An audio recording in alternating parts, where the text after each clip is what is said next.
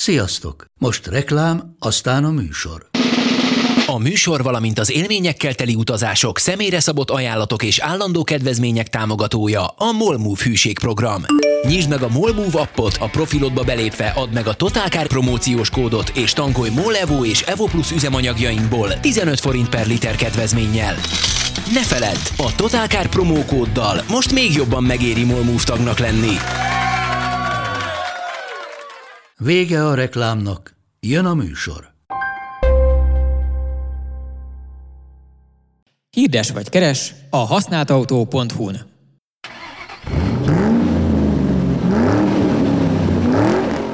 Sziasztok, ez itt az Égéstér, én Petrány Máté vagyok, mellettem pedig Perlaki Péter Zsolt és Gulácsi Bence kollégák. Ma pedig a BKK-ról, illetve a metrópótlás végéről és az egész budapesti tömegközlekedési szituációról fogunk beszélni nagy ívben, illetve bármiről, amit még szeretnétek megvitatni. Igen, hiszen ugye a héten nagy esemény történt, és a hármasmetrót 5,5 év után újra útjára indították. Hétköznapokon. Igen, hétköznapokon. Hát igen, ebben most sokan belekötnek, hogy de nincs is vége, mert hogy májusban lesz majd vége, meg egyébként is 2 állomás még ugye felújítás. Sajnálom, én ezzel egyetértek, tehát hogy nincs kész. Persze, nincs kész, de a lényegi része kész van. Ez egy ilyen 80%-os készültség. Hát ez figyelj, ez 90, legyen 90, legyen 90, azon a 10%-on. Ami szerintem fontos, vagy hogy mondjam, ami nem olyan szempontból érezhető, hogy tényleg a buszoknak a száma az azért radikálisan csökken ezzel. Tehát persze hétvégente azért megy a pótlás, de legalább az a rengeteg csuklós busz kikerült a belvárosból. Hát például ugye elvileg útvonalakat is vissza fognak adni. Na igen, ez ma derül ki, hogy pontosan milyen útvonalakat és hogy adnak vissza. Mert 11-től van egy sajtótájékoztatója a belső kerületek polgármestereinek, illetve Karácsony Gergelynek, és ott elvileg el fog hangzani, hogy akkor hogy alakul a forgalmi rend ezután. De tekerjük egy kicsit vissza. Először is ti milyen útvonalon, honnan jártok ide Óbudára, mert ez szerintem fontos. Azt hiszem, hogy téged érint jobban. Hát a 3-as metró az speciál engem pont nem annyira Nagyon. Bár abból a szempontból nagyon sokat jártam én 3-as metróval, hogy általában, ugye mivel egy Dunajvárosi vagyok eredendően, én a Népligetből jártam haza busszal a Dunajvárosba, és oda nagyon gyakran mentem a 3-as metróval. Azért valamivel kényelmesebb volt, mint ugye a keleti pályaudvar, a 7. kerületi vagyok, elbuszozni ugye a Nagykörúton 1-es villamos, és akkor utána Népliget. Sokszor csináltam inkább azt, hogyha még picivel talán hosszabb is volt az út percben, hogy inkább a 2-es metróval elmentem a Deákig, onnantól 3-as metró, és akkor Népliget. És akkor kiszámítható volt, azért nem került dugóba, metró alapjában véve sűrűbben is járt, mint a villamos, tehát ez egy kényelmesebb megoldás volt nekem. Hát ugye, és igen, az elmúlt 6 évben, amióta ez a felújítás volt, hát nem nagyon tudtam ezt az opciót igénybe venni, de most majd megint. Hát ugye az érdekesebben, hogy Budapest látott már metrófelújítást, hiszen a 2-est is megcsinálták, de nagyságrendben azért összehasonlíthatatlan a 2, nem csak azért, mert a 3-as ugye a leghosszabb és a legtöbbet használt vonal, hanem azért is, mert az állapota sem éppen olyan volt, mint a 2-esé, mikor azt elkezdték. Plusz erre jött rá ugye az akadálymentesítés, tehát egy 70-es években épített, hát 70-estől 90-esig, mert igazából 70-ben kezdték el, és 90-ben fejezték be a 3-ast, de hogy egy 70-es években megtervezett metró utólagos akadálymentesítését megvalósítsák, azért ez nem volt egy egyszerű kör. És akkor a 3-as az most, azt mondod, ez egy rosszabb állapotban volt, mint amikor a 2-est újították fel? Én azt hiszem, hogy igen. Tehát a 3-assal ugye az volt, hogy ugye betört oda a víz. Nagyjából ez volt a fő probléma, hogy a víz nem csak a korróziót rúgta be, hanem az elektromos rendszereket is tönkretette, és gyakorlatilag tűzveszélyes volt amellett, hogy síntörések meg ez meg az volt folyamatosan. Ugye erre jöttek rá az orosz metrók, illetve hát a orosz metró beszerzés 2016-ban, és ahogy írtam, ma reggel ment ki ugye a cikkem, hogy abban is írtam, gyakorlatilag a 3-ashoz azért nem nyúltak hozzá sok éven keresztül, mert a 4-est be kellett fejezni, és az elvitte az erőforrásokat, legalábbis ilyen metrós szinten mindenképp. Szóval ezt mindig csak halogatták, és a végére tényleg olyan állapotban volt, hogy ugye az utolsó... Hát nem várhatott tovább lényegében. Hát, sőt, igen. Igen. Egyébként szerintem jól illusztrálja ezt az egész helyzetet, hogy néztem egy ilyen külföldi utazós blognak a magyarországi epizódját, amikor éppen Budapesten jártak, és hát ugye ott megemlítik ebben, hogy hát igen, hát ugye Budapesten található Európa egyik legrégebbi metróhálózata, és hát ugye a 3-as metrót vágták be, mert az tűnt annyira réginek, hogy ezt rá lehessen fogni. Igen, ott megállt az idő. Igen, hát pedig ugye nyilván az 1-es metróról van egyébként szó. Igen, az egyes ugye az a kontinensnek a legrégebbi metrója, bár ez mindig ilyen kicsit csalós, mert a föld alatti az gyakorlatilag nem egy mélyépítésű metró. Mi az egy látványmetró? Ez egy látványmetró, az egy útfelszín alatti... Hát kis föld alattinak is szokták. Igen. Ugye a londoni volt az első metró, és a budapesti volt a második gyakorlatilag Európában. De igen, hát nem véletlen, tehát azért a 3-asnak a régi dizájnja az nem véletlenül volt forgatási helyszín is, meg minden, tehát ott lehetett találni. Ó, igen, ilyen nagy sikerű film, azt mondom, a Penge 2-ben volt, nem is tudom, melyik állomás volt az? Már nem emlékszem, de szerették a filmesek. Hát meg ugye a Control meg című. A Control. Jaj, jó, hát persze. Ezt az ember, igen. És te ott voltál a hétfőn a Megnyitón. Én ott volt, hát igen, attól függ, hogy melyiket számítod megnyitónak, mert ugye volt egy megnyitó a Nyugatinál a főpolgármesterrel, ott nem voltunk ott, mi a BKK futárközpontban voltunk a forgalomirányító emeleten, a 6-on. Ott is volt meglepetés, mert ahhoz képest, hogy mi a 2 órás indulásról tudtunk, ők úgy tudták, hogy 1 és 2 között röffentik majd be a 3-as, de ehhez képest 1-kor elindult, amire senki sem készült, mert még soha nem indult el korábban, mint a legkésőbbi időpont. Eljött ez a nap is, hogy valami előbb történik. Hát gondolom az történt, hogy ugye délelőtt már megnyitották hivatalosan, legalábbis politikai szempontból, és akkor úgy voltak vele, hogy nem kell. Nem, egy kis demonstráció, nem? Na, előbb végeztünk. Igen, sikerült. Igen, annyira nem számítottunk rá, hogy mi is úgy terveztük, hogy majd délután 2-kor az első metró valami a Újpestről Kőbányáig elmegy, majd tartunk egy kis házi versenyt, hogy na mégis most mivel a legkönnyebb átszelni a várost. És ez ugye végül nem így sikerült, nem ez jött össze. Nem így sikerült, de legalább az kiderült, hogy a Csabinak az őrült taxis vezetési stílusa az hatékony, hiszen megverte még a motort is, amire igazán nem számít. Nem vertem meg a motort. Nem vertem meg? Akkor nem vertem meg a motort.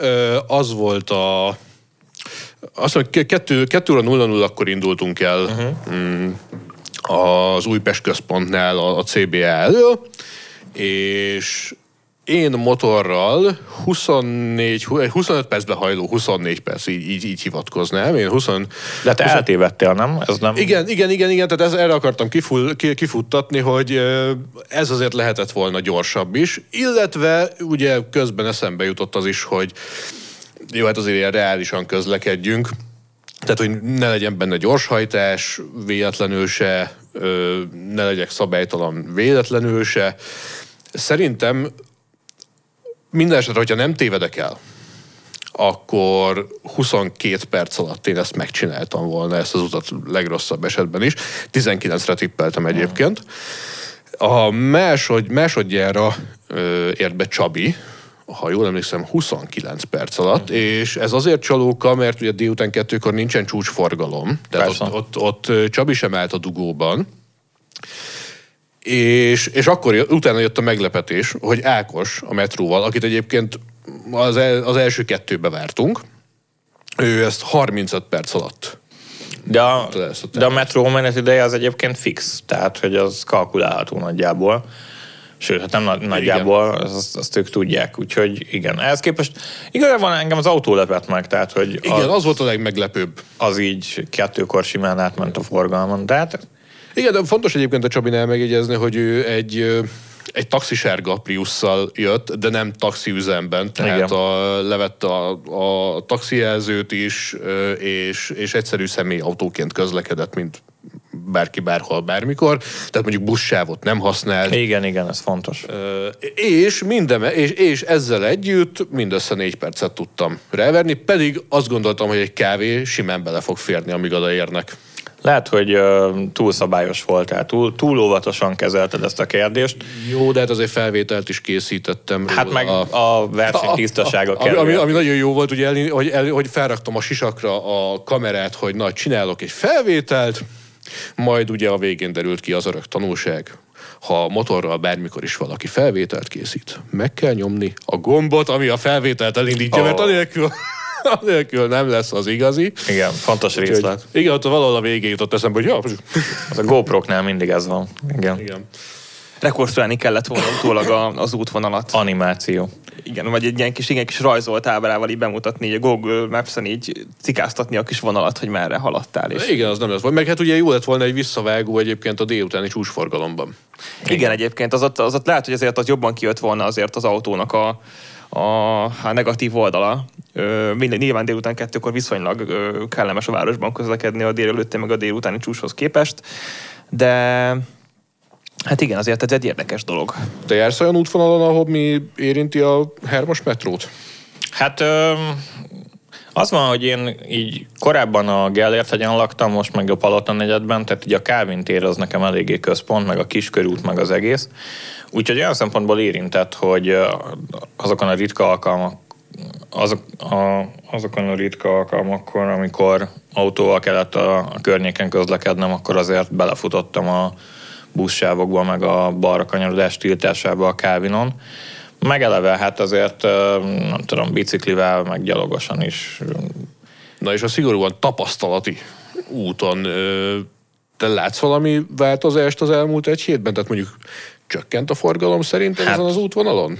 Van, aki átül? Mindenképp, tehát azért az, hogy nincs persze így logikus, de hogy mit tapasztalsz? Hát azt, hogy kevesebb a jármű. Tehát alapvetően az, hogy gondolj be, a BKK szerint ilyen napi átlag 80 csuklós busz végezte a metrópótlást, a csúcspontján mondjuk 110, de a 80 a reális. Azért... Mint hogy nem egy nap összesen 110 ment el, hanem folyamatában 80-110 csuklós busz jött, ment. Igen. És szállította az embereket. És azért, hogy ezt kiveszed a képletből, az sokat segít. Az más kérdés, hogy tényleg most milyen utakat rendeznek vissza, mennyire lesz ez a 2017 november előtti állapot, amit most visszaállítanak. Nyilván szerintem most megpróbálnak átnyomni olyan módosításokat, amiket amúgy is szerettek volna, és ez egy tökéletes alkalom rá. Itt azért demonstrálni is kell, hogy a metrófelújítás végeztével ugye azért a forgalom is kicsit visszatér a megszokottabb kerékpárgásba. Persze, már csak ugye, hiszen nyilván azért az a 80-110 busz, ami most így kikerül a forgalomból is nagyon sokat fog számítani, de ugye hát nyilván így, hogy most már hétköznaponként nagyjából a teljes vonalon járhat a metró, lehet, hogy nagyon sokan, akik eddig kénytelenek voltak mondjuk akár autóval menni munkába, vagy a hétköznapi dolgaikat autóval intézni, most már újra visszatérnek mondjuk a metróhoz. Tehát ez is talán egy kisebb mértékű, de szintén talán egy látványos eredmény lehet így az utakat nézve. Meg hát ugye esetleg itt a tavasz, lehet megint visszamenni biciklire, úgyhogy az is még egy opció. Igen, tehát én azért azt lehet, a kis közvetlen környezetemben én azt tapasztalom, és ez lehet, hogy tök téves, hogy azért aki megtehette, hogy autóval jár az érintett útvonalon, az általában azért tehette meg, mert vagy céges autót kapott, vagy annyira furcsa helyre ment, hogy nem volt alternatíva neki a metró, vagy már annyira elszokott a tömegközlekedéstől, hogy megtagadja ezt a dolgot. Én nem hiszem, hogy annyira sokan vissza fognak ülni a metróra, csak azért, mert ugye a busz helyett most már egy kényelmesebb metróval tudnak utazni. Ez azoknak lesz jó, akik eddig is ezen az útvonalon jártak. Ez az én összeesküvés elméletem, a közvetlen környezetemből leszűrt tapasztalatok alapján.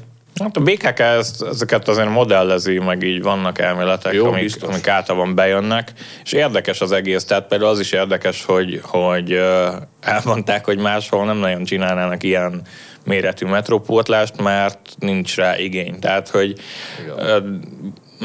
ugye nagyobb fővárosokban, ahol mondjuk ilyen a 3-as metróhoz hasonló, vagy még forgalmasabb metró viszonylatok vannak, ott nagyobb a hálózat, tehát könnyebb kiváltani egy vonalat más metrókkal, akár a föld alatt, vagy bármi mással. Igen, a kéknek azért nem olyan van alternatívája. Kéknek nincs alternatívája, és az emberek pedig megszokták, hogyha valami kiesik, akkor ugye jön a pótlóbusz. És hogyha ez 110 pótlóbuszt jelent, akkor 110 pótlóbuszt jelent. De egyébként visszatérve arra, amit mondtál, hát ez egy folyamat lesz nyilván, tehát az emberek azért 5,5 év nagyon hosszú idő. De 5,5 év alatt el lehet szokni a metróba. Igen. Át lehet szokni az autóba. Igen, de egyébként azért sokaknak nem alternatíva az autó. Sokaknak az volt az alternatíva eddig, hogy felszálltak egy buszra, és igazából esetleg közelebb rakta le őket a céljukhoz, mint a metró tenni.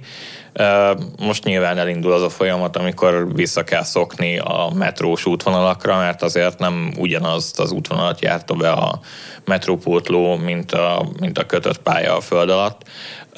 De a megállók azok nagyjából ugyanott voltak, tehát úgy volt ez kitalálva azért. Igen, de itt ilyen 20 méterek számítanak az emberek döntései kapcsán. Oké, aláírom, nekem is van ilyen ismerősöm, aki inkább ment, úgyhogy... Az biztos, hogy azért sokáig nem fognak ezen tanakodni az emberek, hiszen egyszerűen nincs metrópótlóbusz, tehát kénytelenek visszamenni vagy a metróra, vagy a villamosra, vagy bármi másra. És be tudom képzelni egyébként, hogy tényleg aki mondjuk a metrópótlót azt nem vállalta be, mert hát én nem mondom, hogy sokszor, de azért egy fél tucat alkalommal legalább utaztam metrópótlóval, és az szerintem az a halál. Tehát, hogy az horrorisztikus. Hát nagyon durva. Ugye a metrópótló az olyan, mint a 9-es busz egy kicsit. Nagyjából az a vonal is, egy bizonyos szakaszon legalábbis. Olyan nincs még egy, mint a 9-es busz. Nincs még egy olyan, mint a 9-es busz. Kőbányáról Óbudára átmegy. Igen. Az egy szociológia tanulmány egyébként, amikor felülsz Kőbányán, és ahogy folyamatosan cserélődik a közönség, az csodálatos. Az egész magyar társadalom lenyomatát. Igen, tehát hogy azt hiszük, hogy a 2-es villamos a turista járat, de nem, a 9-es. Bármilyen szociológus hallgatónak csak fel alá kéne menni a 9-esen és írni egy doktorit ebből, mert benne van. Igen, a kötelező gyakorlatot írnám elő mindegyiknek. De mindegy, egyetértek, tehát azért a metrópótlóbusz az egy hasonló hangulat tudott lenni. Hát meg az állandóan, főleg, hogyha olyan időszak volt nyilván, de azon olyan tumultus van, meg az egész megálló tele, az ember még kb. Levegőt venni, és ott annyira sokan vannak. Tehát én a saját bőrömön tapasztaltam, hogy én inkább mentem máshogy, mint metrópótlóval, de így, hogy megint van 3-as, így meg könnyen lehet, hogy inkább fogok 3-assal menni. De egyébként célja is volt nyilván a BKK-soknak, hogy te menj mással, mint a metrópótló, mert a metrópótló nem tudta egy pillanatig se pótolni az M3 kapacitását, tehát nincs annyi busz, tehát nem fér el annyi busz az fizikálisan a belvárosban, amennyivel ki lehetne váltani egy metró. Nem is tudom hány kocsival megy az M3, de hogy 6 vagy valami ilyesmi, szóval hogy az egy eleve hosszú, nem tudom mi a kapacitása, mert persze tegnap óta elfejtettem a statisztikákat, de valószínűleg jóval nagyobb, mint egy hát ilyen 500 000 utas fölött van naponta, tehát hogy azért az komoly. Azért az kézzelfogható mennyiség. Van, ahol ilyen 660 000 írnak, van, ahol a BKK most legújabban 500 000, de valahol körül. Igen, tehát ugye, hogyha minden emellé, az adat mellé oda vesszük azt, hogy így a Budapest és agglomeráció, hogyha jól emlékszem, ilyen 3 millió főről beszélünk. Valami a körül. Na most ebből 500 000 felett, ezt azért mondjuk kimondhatjuk, egy metróvonal lefedi a lakosságnak a szállítását, az nagyon kézzelfogható. Igen. Hát ugye az lényegében, tehát 6 emberből egy. Igen, minden 6. ember metrózik. Igen. Hát az észak-dél tengely. Igen. És nem csak, hogy metrózik, hanem 3-as metrózik. Tehát, hogy egy metróvonalon. Igen, de ez még külön, beszélek, igen. Tehát így van. Ami biztos, hogy nagyon nagy felüdülés lesz azoknak, akik végre visszamehetnek a metróba, az egy általam gyűlölt jelenség. Ezt biztosan tapasztaltátok, mert ti is, hogy amikor a busz megállóban 1 méterrel arrébb valaki még rágyújt, még szívja a cigit, beérkezik a busz, és azzal lendülette ugye cigi elnyom, általában ugye a földre eldob, igen. és amikor még belép, akkor kifújja a füzsi és az övét. És az övét szagolom, na ez a metróban legalább nem lesz. Igen. Bár a héten lesz még füst a metróban is, mert most tesztelik a rendszereket, ez az utolsó tesztfázis, ha jól értem. Tervezett füstölés lesz, ami jó, mert 2017 előtt ugye nem tervezett füstölés. Úgyhogy... Én tudják, mire készülnek. Igen. Nagyon elegáns lett volna akkor is benyögni, hogy egyébként ez egy tervezett dolog volt, csak hogy kíváncsiak voltak a lakosság reakciójára, és nem jelentették. Egyszer megpróbáltad, de azért. Egyébként ennek megvan az időpontja, nem tudod? Hát mikor lesz? Csak egy kis közszolgálatiságot akartam belevinni. Ne is próbálkozz, ez a műsor nem erről szól. Rövidített totál metróba. Igen.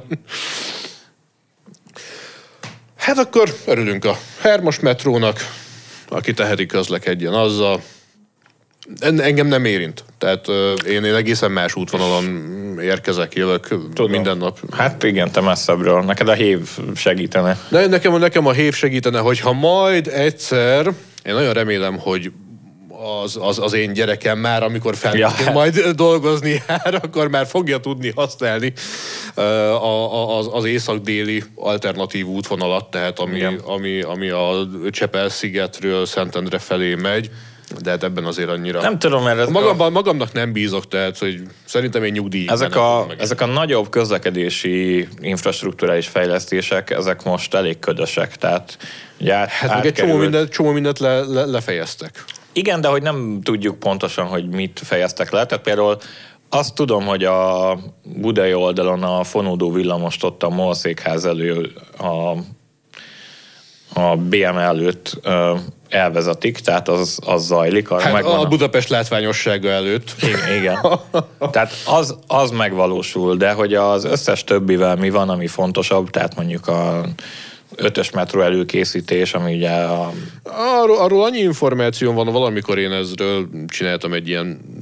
Valamit írtam erről, és akkor azt mondták, hogy a héveknek a felújítása és továbbvezetése, ez továbbra is terítéken van. De hogy jó, hát terítéken nagyon sok minden van. De... Jó, nyilván ehhez ugye pénz is kell. Igen. Meg a hévvel az is van, hogy ugye megsemmisítették a közbeszerzést a szerelvényekre, tehát az nem tudom, most honnan indul újra, ha egyáltalán újra indul. De ez mind EU-s pénzekhez kötött, az meg megint csak kérdőjeles, úgyhogy majd meglátjuk. Igen, a gyereked generációja az már egy... Igen, mondom, az már egy reálisabb. Bízok benne, hogy talán már neki jobb lesz. De talán ők már megélik, hogy elkezdik csinálni. Hány éves most? A lányom? 4 éves, úgyhogy még van akkor ideje. Még számolok, igen. Még beleférhet. Jó. És neked, Bence, így 7. kerületi lakosként tényleg egyébként most bejelentik a 11-től, mindjárt el is kell indulnom, a 7. kerületi forgalommódosításokat is. Te mit tapasztalsz az utóbbi éveknek a kísérleti útlezárásaiból, meg az egészből? Enyhült ott a forgalom, vagy továbbra is egy káosz? Egyébként jóval, hát azt nem mondom, hogy jóval, de érezhetően kevesebb az autó 7. kerületen belül, tehát mindenki inkább az ilyen főbb utakat, nagyobb utakat választja. Keményen dolgoztak rajta, hogy ez így legyen. Rajta, igen, tehát amúgy tényleg, tehát a 7. kerületen belül közlekedni az egy, hát nem könnyű, meg elég idegörlő tud lenni sokszor. Hát én most a legújabb probléma, amit tapasztalok egyébként, az az, hogyha hát ugye a csodás új Puskás arénában valamilyen esemény zajlik, akkor annak ugye 3 kilométeres körzetében megtelik az egész régió, és ez azt jelenti, hogy hát ugye pont tegnap volt ugye a Magyarország-Észtország foci meccs. Kikaptunk? Nyertünk 1-0-ra, képzeld. Wow. Juhé. Igen, azelőtt meg volt egy másik, és hát ez most azt jelentette, hogy például a kedves párom a munkahelyéről hazafelé jövet, egy ilyen 30-40 perceket keringett a kerületben, mire kb. Egy 1,5-2 kilométerrel a lépcsőházunktól talált egy parkolóhelyet, ahol le tudott parkolni. De olyan is volt már egyébként, hogy hát nagyjából egy óra keringés után feladtuk, és lementünk egy parkolóházba estére, és kifizettük azt a nem tudom, 8000 forintot, amiben egy éjszakai parkoltatás került ott, mert egyszerűen nem tudtunk máshol megállni a kerületben. Hát figyelj, tesztautókat nagyon ritkán viszek a Palota negyedbe, de nem szeretnéd tudni, hogy ott milyen a hangulat. Viszont vicces, hogy a foci meccseket említed, mert pont kérdeztem a BKK-t, hogy ezután most, hogy így leteszik a lantot metrópótlás szempontjából, nagyjából, legalábbis főként májusig. Mi a következő, és mondták, hogy hát áprilisban lesz 2 meccs, arra kell egyedi forgalmi rendet csinálni, meg a pápá érkezésére, ami utána jön. Az lesz majd a következő nagy buli, de hát mi ez egy metrópótláshoz képest? Ezt már kirázzák a kis ujjukból. Álmukból felkeltve simán megoldják, ez már nem jelentett gondot innentől. Nem lesz 5,5 év azért. Nem. Jó, hát akkor megegyezhetünk abban, hogy igazából örülünk, és gratulálunk minden résztvevőnek. 3500 ember dolgozott ezen a metrófelújításon. 3500? Igen, az egy 225 milliárdosnak mondott beruházás, és 3500 ember. Mi volt az a statisztika, amit a szerkesztőségben szóba került, ugye, hogy mihez viszonyítottuk, hogy 5,5 éves metrófelújítás kijött volna belőle? A Fordnak az elektromos autós veszteségéhez. Igen. Hát igen, az érthetetlen, de... Igen, hogy az volt a sztori, hogy a Ford elektromos autó iparága? Hát igen, az elektromos autógyártásból származó könyvelt vesztesége. Tavaly alatt az 1000 milliárd forintnak megfelelő összegről beszélünk. Nagyjából. És akkor ezt így kontextusba lehet helyezni, hogy hát ebből 4 metró felújítás kijött volna ebből a projektből. Hát igen, de a Fordnál többen dolgoznak. Ez mondjuk kétségtelen.